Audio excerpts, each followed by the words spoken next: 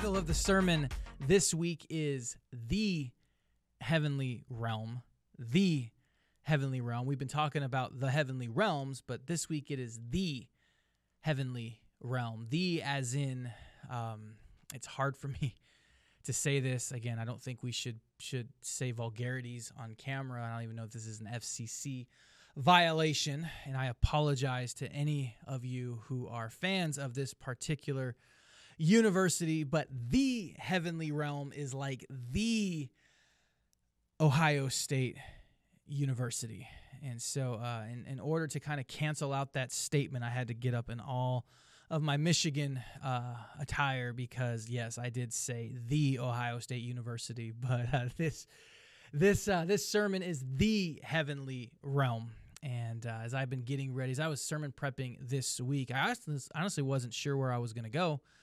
We were working our way through Ephesians, and we handled the first part of Ephesians chapter 1, and I wasn't sure, was I going to jump into Ephesians 2, or was I going to finish the backside of Ephesians 1, and I got a text message from a woman named Leanna Magelli. If you know Leanna Magelli, you will co-sign what I'm about to say. That woman is a pastor. Holy cow. She doesn't need a church to give her that title. That is just who God has created her to be. She is so smart. She is so intelligent. She can take some of the most profound, ungraspable concepts and break it down to the most finite, bite-sized, chewable piece in just the right time and just the right way. And she can listen to you for a half an hour to speak for 3 minutes. And what she says in that 3 minutes is so penetrating because you got a chance to speak with her for a half an hour. And so she is a pastor through and through. If you don't know Leanna Magelli, you need to get to know Leanna Magelli. This woman is awesome. And I was talking with her, and there are people I love talking. I'll talk about the Bible with anybody, but I love talking about the Bible with her. And she texted me Monday. She says, "You're never going to guess what the verse of the day was, or what the verse of the day is." I'm like, "What is it?" She says, "It's Ephesians 1:17. And what we started doing was a deep dive into the second half of Ephesians 1. And I'm like, well, I guess I know what I am going to be talking about this week. Because, like I said, last week we talked about the heavenly realms, but this week it's the heavenly realm. And that phrase, heavenly realms, S, there's an S on it. Why do we put the S on the end of anything? It's to make it plural, to indicate that there are more than one. And I told you last week that the heavenly realms are places where angelic or demonic activity occur. A better way of saying it probably would have been the heavenly realms are places where angelic or demonic activity occur. That's what the heavenly realms are, places where angelic and or demonic activity occur, not just and demonic activity occurs, because there is a place where all of the warfare, there is a place where this battle between good and evil, there is a place where all of this comes to an end. There is more than one heavenly realm. And believe it or not, if you had an elementary education, you actually learned about two of them. What I'm about to talk to you about, it's not this profound concept. You actually know about two of them. As children growing up in elementary school, did anybody else do this when you were a kid? Maybe do it now, I don't know. But have you ever just laid in the backyard, looked up at the sky and seen the clouds and just started making pictures in the clouds? Like, oh, that one looks like a dog. That one looks like your face. That one. Have you ever done that? If you've done that, or you ever watched a plane go across the sky and just wonder, like, who's on it? Where are they going? You've ever just laid in the backyard for a long time? If you've done that, then you have looked at what the first heavenly realm, what is known as the atmospheric realm. That is the first heavenly realm. According to the Bible, the immediate realm, or the first heavenly realm, our immediate atmosphere, that is the first heavenly realm, and the Bible talks about it. Matthew chapter 6, verse 26, Jesus says, "Look at the birds of the," and here's this phrase, air. Look at the birds of the air. We're going to unpack that in a second. He says, "Look at the birds of the air. They do not reap or sow or store away in barns, and yet your heavenly Father feeds them. Are they not much more valuable than, are you not much more valuable than they?" That word air, it's a Greek word, and it means the word oranios. Another way of translating that is heaven. Now, if that word oranios sounds familiar, it's because I used it last week talking about the word heavenly, or the Greek word eperanios. Oranios is just kind of a shortened version of it. So you have heavenly eperanios, or heaven oranios. That's what the word means. And it's translated as air in Matthew 6, but believe it or not, in James chapter 5, it's translated as heaven. Because this verse is talking about Elijah in 1 Kings. And it says, he, referring to Elijah, prayed again, and the heaven gave rain, and the earth produced fruit. That word heaven is the Greek word the Greek word oranios. So in Matthew it's translated as air, but here in James it's translated as heaven. That's the first heavenly realm, the atmosphere, where the clouds are, where the birds fly, where the planes are at. That's the first heavenly realm. The second heavenly realm is the celestial realm. You know about this one. We call it outer space. Did you as a kid grow up wanting to be an astronaut at any point? I don't remember many of my class field trips, but third grade Miss Bruner's class, I remember that one because we went to the planetarium down by the U of A, and for the next year or so, I wanted to be an astronaut because I absolutely lost my mind about space. I just thought it was awesome. I even had like a fun little space shuttle, and I mean it was huge. It was awesome. I can remember that. I remember that phase. That is the celestial realm, or the second heaven. Deuteronomy talks about this. Deuteronomy chapter 4, verse 19 says, when you look up to the sky and see the sun or the moon or the stars and all the heavenly array, do not be enticed into bowing down to them or worshiping things the Lord your God has appointed to all the nations under heaven. The word translated as heavenly in that verse is shamayim. It's a Hebrew word, shamayim. And it's the exact same words that's used in Genesis chapter 1, verse 1, the very first verse of the Bible. It says, in the beginning, God created the heavens and the earth. The two heavens that are being spoken about are the ones we just talked about. He created the celestial heaven, and he created the atmospheric heaven. Those are the heavens that he is talking about. But yet in Deuteronomy 4:19, it says that they were created. Don't bow down to them and worship things the Lord your God has appointed to all the nations under heaven. So that verse indicates that, yes, while the heavens were created, the celestial heaven and the atmospheric heaven, that was under heaven. Like there's this third heaven. And this third heaven is what Paul talks about in the second half of Ephesians chapter 1. This third heaven is what Leanna and I spent hours, I won't say, we were texting back and forth, so we deep dived. It was this third heaven that we spent time unpacking. And that's what I want to unpack for you today as we dive into this message. But before we continue any further, let's pray.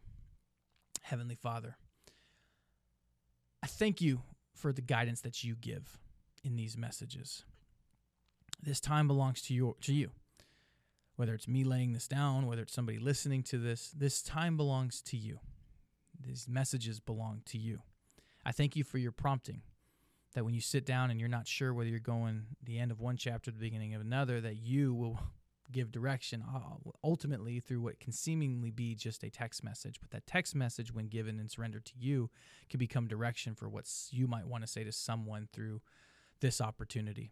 And I pray that you speak now. I pray that you speak to someone who needs to hear what it is that you want to say through me. So again, Father, I thank you for today. I thank you for this time. I thank you for this message, and it's in Jesus' name. Amen. The third heaven, not the atmospheric, not the celestial, not the sky, not outer space, but the third heaven. Let's talk about this place today. And Paul references it in his letter. We'll pick it up in Ephesians chapter 1, verse 17. He says, I keep asking that the God of our Lord Jesus Christ, the glorious Father, may give you the spirit of wisdom and revelation, so that you may know him better. Quite frankly, if that's a prayer that and we'll unpack that here in a little bit, that would be a great verse to highlight as something that you want to pray maybe over someone else, or certainly even over yourself. I think we're so quick to pray for others, but we forget or neglect to pray for ourselves. That's a great one. Pray that the Father give you the spirit of wisdom and revelation. Why? So that you can know him better. Verse 18, I pray that the eyes of your heart may be enlightened, in order that you know the hope to which he has called you, the riches of his glorious inheritance in his holy people, and his incomparably great power for us who believe. That power is the same as the mighty strength he exerted when he raised Christ from the dead and seated him at his right hand in the heavenly realms, far above all rule and authority and power and dominion and every name that is invoked, not only in the present age, but also in the one to come. Man, I'm just going to be diligent. I'm going to finish this text because there's so much I want to talk about. But I'm going to be diligent. Verse 22, and God placed all things under his being Jesus. God placed all things under his feet and appointed him to be head over everything for the church, which is his body, the fullness of him who fills everything in every way. Like I told you, I'm bursting at the seams because that's 7 verses, and I think you could spend 7 weeks preaching each one of those verses individually. There is so much in every single one of these. And regardless of the version that you read it in, I'm reading out of NIV, there's an awesome alliteration in the Message translation, which again is more of a thought-for-thought Bible translation, not a word-for-word translation. And I love what the Message translation in verse 21, this alliteration talks about, because in verse 21 it says, far above all rule and authority and power and dominion and every name that's invoked. And in essence, what the Message says is Jesus is far above every government in every galaxy. In other words, anything in the first heaven, he's above. Anything in the second heaven, he's above. And not he's just above it, he's far above it. What's the translation of that? Stop watching the news. Seriously, stop watching. You can check it. Stop watching the news. Jesus is far above every government in every galaxy. What does that mean? I don't care what the government's doing. I don't care about global warming. I don't care about it. I really don't care about it because Jesus is not just above both of those things. He's far above both of those things. Mark Driscoll, he's a pastor up in Scottsdale, I believe. He has this phrase, and I love this phrase. He says, God creates, Satan counterfeits. Anything that God creates, Satan counterfeits. I'm going to show why that phrase applies to don't worry about the government or the galaxies, because God will create something, but Satan will always counterfeit it. You look at the planet. How did God say that we are supposed to treat it? God created it. How are we supposed to treat the earth? You don't have to go very far. You can open up your Bible, Genesis chapter 1, verse 28. God gives very direct instructions about how we as human beings are supposed to treat the earth. You know what he says to do? He makes it very simple. He says that we are to multiply, we are to fill the earth, and we are to subdue it. That's what God created. That's what God says. What are we told every single day in our news feed or in news outlets? What are we told? How are we supposed to treat the earth? How does the media say that we should do it? We're told stop having kids because the population's getting too big, so stop having children, and let Mother Earth rest. God creates, Satan counterfeits. God is saying, be fruitful, multiply, subdue it.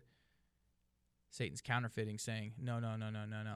Stop multiplying, stop being fruitful, and stop subduing. Let the earth rest. God creates, Satan counterfeits. Everything that God creates, everything that God says, Satan will try to provide a counterfeit. God created you for a purpose. Satan will always try to provide a counterfeit to the purpose that God created you for every time. And it's for that reason right there, because God creates you for something and Satan tries to counterfeit. It's for that reason right there. While I want to preach everything that's in Ephesians 1, the second half, the verses that we just read, I want to preach it all. But we're going to go after that concept. We're going to talk specifically about the fact that God creates and Satan counterfeits. I'm going to resist the urge to preach the whole thing. Instead, I'm going to fixate on that by connecting what Paul said at the beginning of it, verse 17, to why he said it at the end of it, verse 23. We're going to make that connection today. Because in verse 17, Paul prayed that the church would be given, and I mentioned it briefly. I hope you highlighted it, and something I encourage you to pray for. Paul said that the church would be given, he prayed that the church would be given the spirit of wisdom and revelation. Sounds awesome. What the heck is it? Well, to find out really what it is, you got to first understand why, or I should say first study why he said it. Why did he say, I pray that I pray for that the church receives a spirit of wisdom and revelation. Well, it's the end. The answer is at the end of the verse. Verse 17 finishes. He says, I pray that you get this so that you may know him better. Another way of saying is this. Anything that God permits us to learn is designed to pull us closer to him or pull him closer to us. Another way of saying it would be revelation is for relationship. Any revelation that you get is designed to bring you into a closer relationship with God. It sounds super theological. It sounds kind of unattainable, but quite frankly, the spirit of wisdom is really just a prayer for better understanding. That's all it is. I'm praying that you understand Scripture better. I'm praying that you understand a concept better. I'm praying that you understand the doctrine of God better. That is all the spirit of wisdom is. It's a prayer for a better understanding of the doctrine of God. The spirit of revelation, that's just a clearer picture, or that's a prayer for a better or a clearer picture of God's divine will so that we can reveal it to others. Not super profound. The spirit of revelation is just a clear picture of God's divine will so that we as his followers can reveal it to the people that he brings in our path. So you've got one is prayer for better understanding of doctrine. The other one is a prayer for better understanding of revelation. How do we reveal God's will? And I started looking at those, and I wrote those on a whiteboard that I have in my office, and I just started comparing those two. And the more I thought about the church as a whole, certainly the church in this day and age, church, I think we got the doctrine pretty well covered. I really think we got the doctrine pretty well, especially in this day and age. Information is more accessible now than it has ever been. We are actually more intelligent now than we have ever been. I mean, all you got to do is drive up and down any street anywhere, at least here in Northwest Tucson. All you got to do is drive. You can find a church that if you want traditional, you can find it. If you want contemporary, you can find it. If you want Pentecostal, you can find it. If you want systematic, dogmatic, theological, historical, you name what you want from a church doctrine standpoint, guess what? You can find it.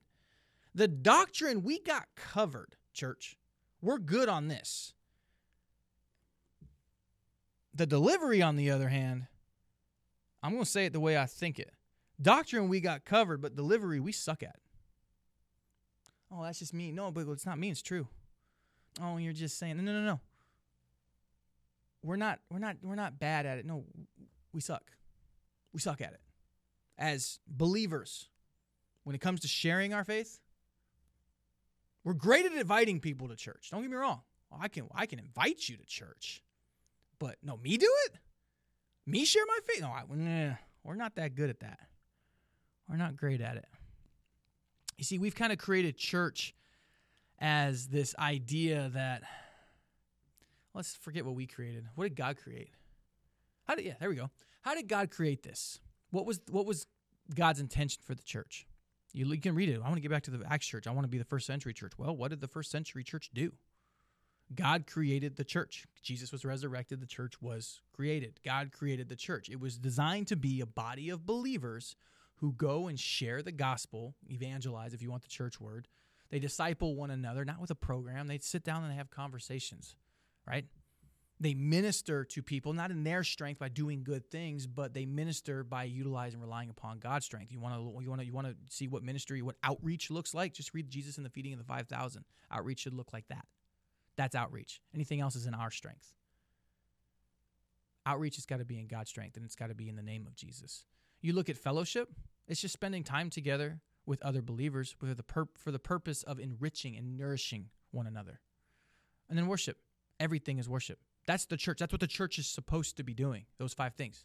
That is the church, a body of believers who all do that, all can do that. But what has Satan turned it into? God creates, Satan counterfeits. What is it today? You look at it. Are those elements present? Look, I'm just going to be honest with you, and I'll just be the guy to say it. You can like it. You can dislike it. I don't care. It's not a knock. It's a challenge to evaluate. That's all it is. And listen, if you're good, awesome. Kudos to you. Pray for others. I'm going to give you my opinion based on what I've seen. If you think I'm wrong, again, you're more than welcome to say it. But this isn't a knock. It's a challenge. If you look at the church today and really what it's turned into, it's not a body of believers who go out into the world to share the good news of Christ. Today, it's become a group of people who stay in the building and demand that a pastor put on all of these great programs that they can invite other people to. It was God created it to be a body of believers that share the gospel. Satan has counterfeited it and turned it into something where the paid staff does all the work, and I'll just invite. And it better be good. It better be entertaining, because if not, I'm going to take my giving and I'm going to go to the next place down the street. And that's where you get transplant growth, not transformative growth. God creates. Satan counterfeits. Here's why I'm spending so much time highlighting this. I thought you were talking about the third heaven. Why are we talking about the church? You'll see why. Let's just be real. The church don't need the world.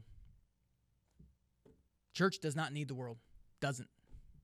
The world, however, the people we rub elbows with every single day in the neighborhoods, on the way to work, in the gas station, at the grocery store, at our jobs, at the places we work out, on our kids' teams, in the library, the path that we go on, the places that we go, the games that we go see, wherever, whenever, however, as long as you are breathing, the places that we go where other people are, the world.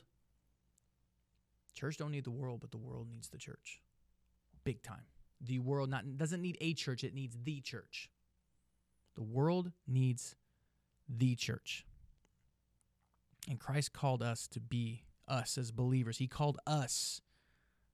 It's not verses, us. I don't care where you go to church. He called us, his body. He's the head, but he called us to be his hands and his feet. He called us to be the body.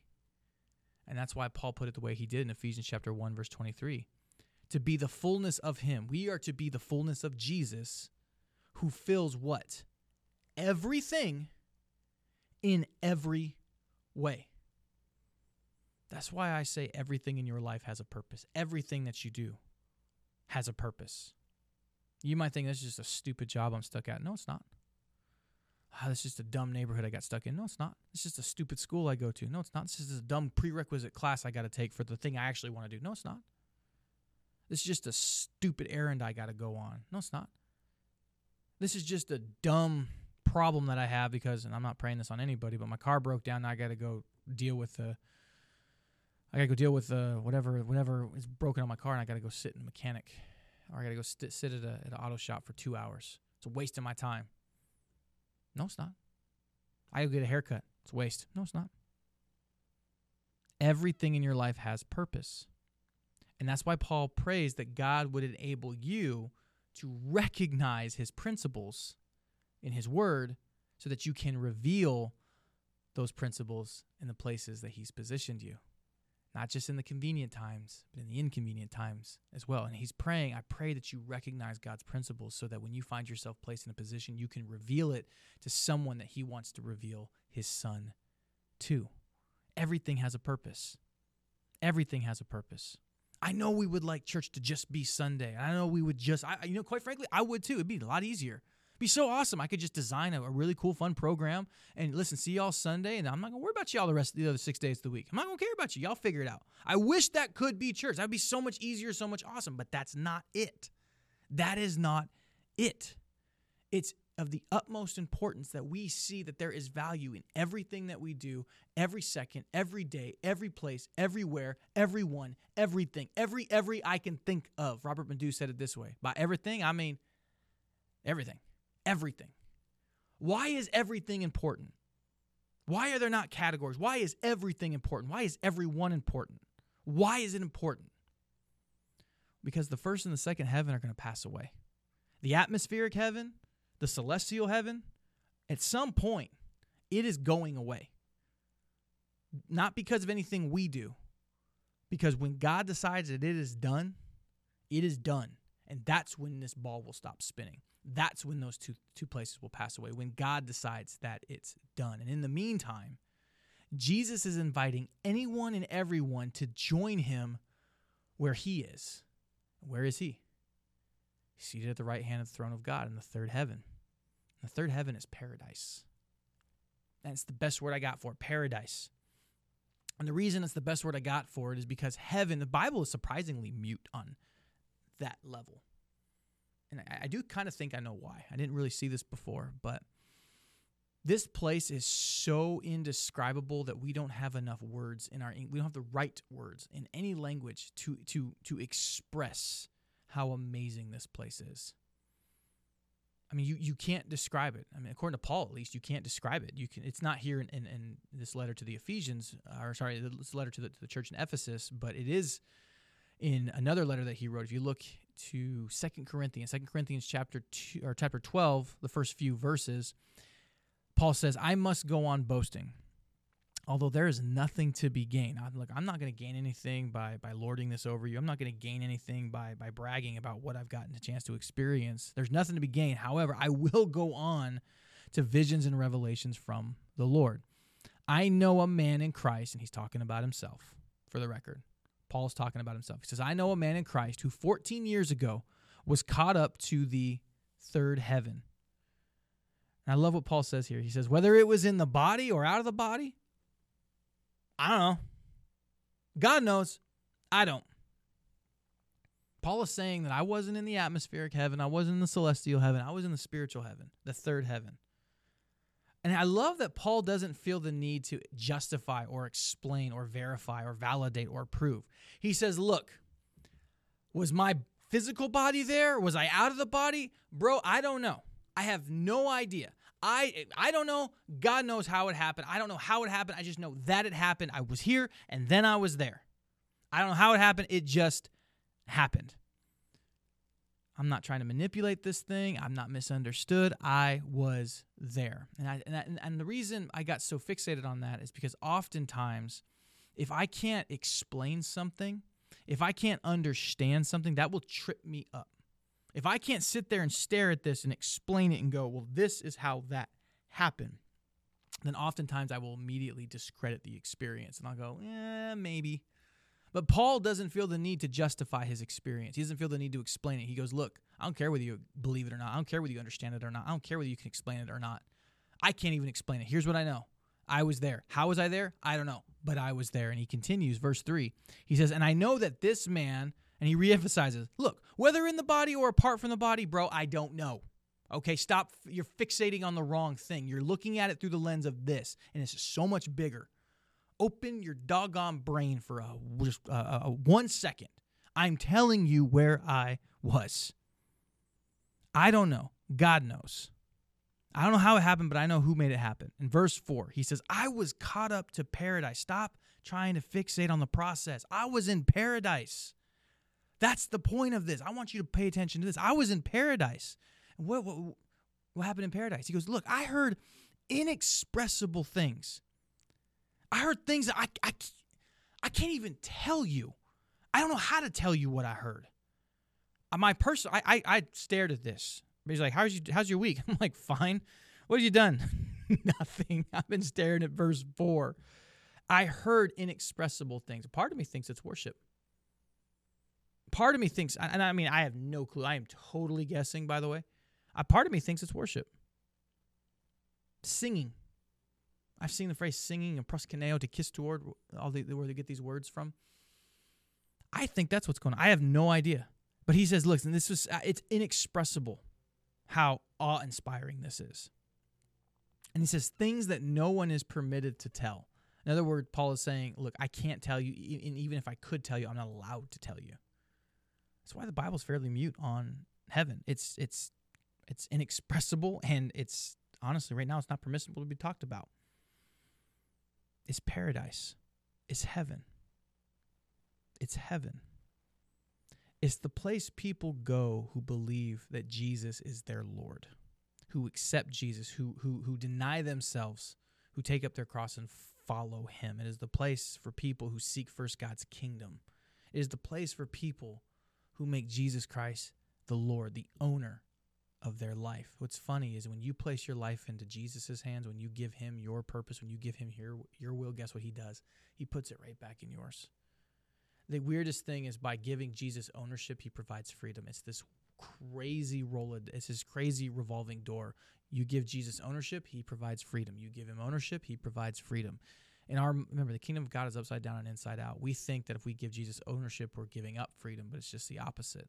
You give Jesus ownership, he gives you freedom. It's the place where people go who believe in Jesus as their Lord. And that's what Jesus told the thief on the cross. Towards the end of the gospel, and you read various gospels, but Luke chapter 23, verse 42, talking to the thief on the cross. It says, then he said, Jesus. So this is the thief that's talking about. You got Jesus, and then he's in the middle, and you got two thieves either side, and they're kind of having this back and forth. And one of the thieves is just cussing up a storm at Jesus. You're the Son of God, huh? You're the Messiah. Prove it. Get us off of this thing. Get us down. Get us out of here. Save us from this. And then you have this other thief who claps back at the first thief, and he's like, zip it, bro. We're getting what we deserve. We're up here because we messed up. But Jesus is up here, and he doesn't deserve what he's on the receiving end of. And then he looks and turns to Jesus, the thief that's defending Jesus. He turns to him, and in verse 42, it says, then he said, Jesus, remember me when you come into your kingdom. And then Jesus answered this. Verse 43, Jesus answered him, truly I tell you, today you will be with me where?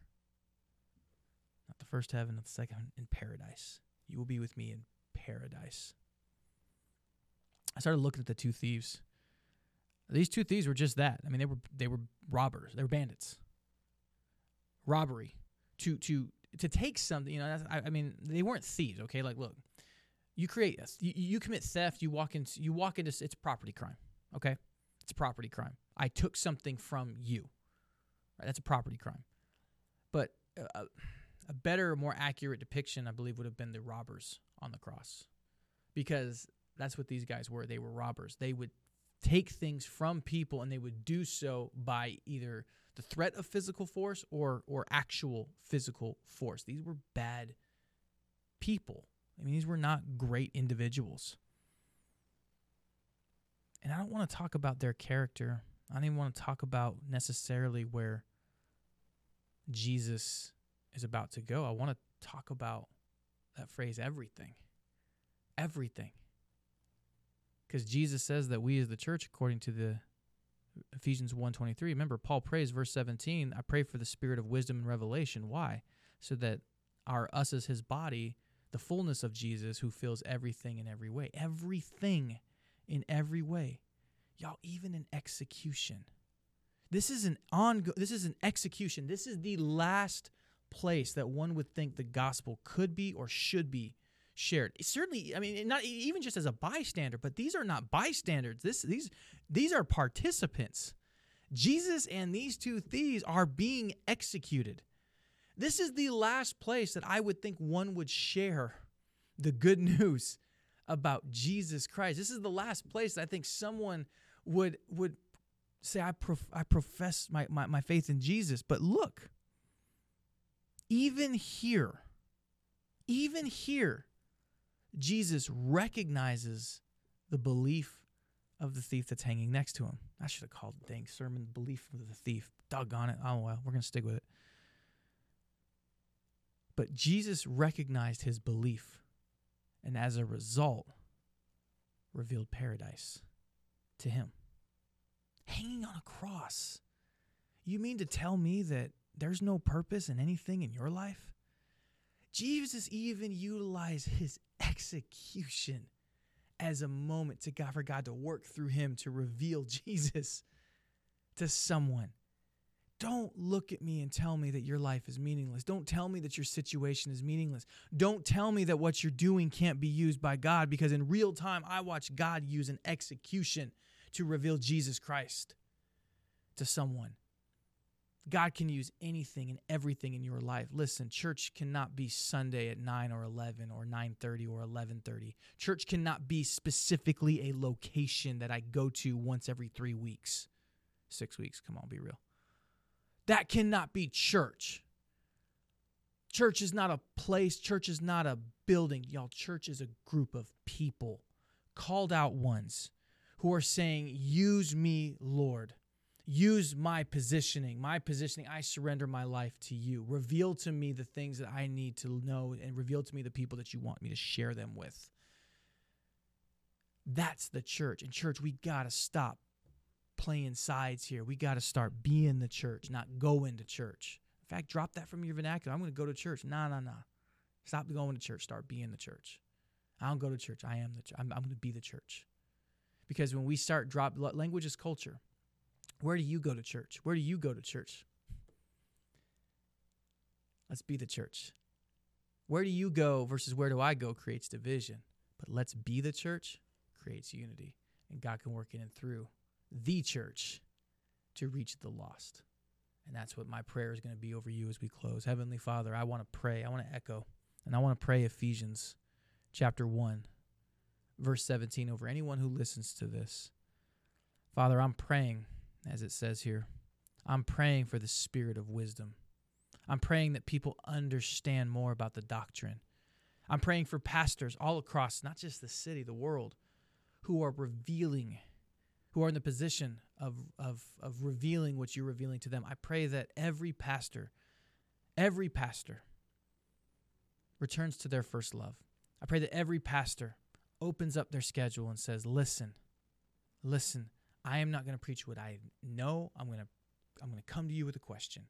Father, what do you want to say through me to the people that are entrusted to what I am relaying? I pray for every pastor. I pray for every person who is listening. I pray that you reveal to their mind, to their heart, things that have been inaccessible, unattainable, things that just haven't made sense. I pray that you reveal it to them. I pray that you give them a handle. It might be a message. It might be something they read in a devotional, something that they hear. I pray that you reveal more about the doctrine of you, more about your personality, more about your truths, so that we can know the truth, who is Jesus. And I pray that it continues to be revealed, not just on Sunday at a place that identifies as a church, but I pray that what you are sharing about your doctrine, the spirit of wisdom, I pray for the spirit of revelation, that I pray that the good news of Jesus Christ starts to get shared everywhere, in every gym, in every car ride, in every carpool, in every restaurant, in every school, in every neighborhood, at every PTO meeting, at every HOA meeting, at every park, at every group chat, every online gaming platform. I pray that people start seeing the position that they are in as a place to reveal your Son. And I pray that confidence comes not out of achieving something, but out of love, because you're revealing the doctrine of love, that you first loved us and you so loved us that you didn't withhold anything from us. I pray that we understand that love so that we can turn around, not withhold anything from the people you bring in our position and are in our path. So again, Father, I thank you for today. I thank you for this message. I pray that everyone feels encouraged and, more importantly, empowered to see purpose in where you've positioned them. Reveal the spirit of wisdom, give them the spirit of revelation, and help them see the purpose where they are. So again, Father, we thank you, we love you, and it's in Jesus' name we pray. Amen. Nothing is wasted. Nothing this week is wasted. Every second has purpose and meaning. Nothing is wasted. Drop that from your vernacular. There's no waste in your schedule. There's no waste in what you do. Everything that you do has purpose because you were created for a purpose. Don't let Satan counterfeit that by making you believe that there's a waste in your life. And with that, you have a blessed week, and we'll see you next time. Love y'all.